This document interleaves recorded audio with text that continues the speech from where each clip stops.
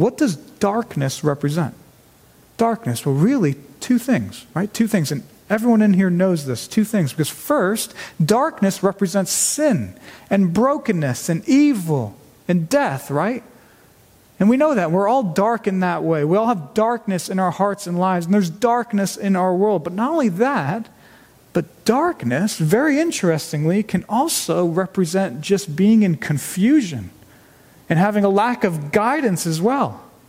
And in fact, I think that we see that here with this idea that we're sitting in darkness. We don't know where to go. Because when that's the idea of darkness, the picture not only is, well, not only are we sinful, but also, again, we don't know where to go. Like being in a dark room without light. You don't know where things are. You don't know what step to take. You don't know how to get out. You can't. And so it is for us. We're sinful and we're lost in our darkness. But here comes God.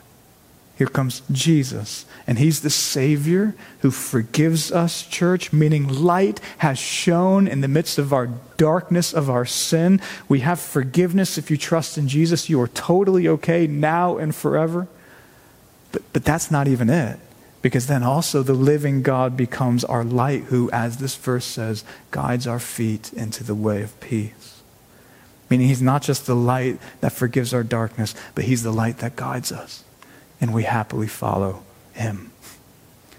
And church, really, that's Jesus.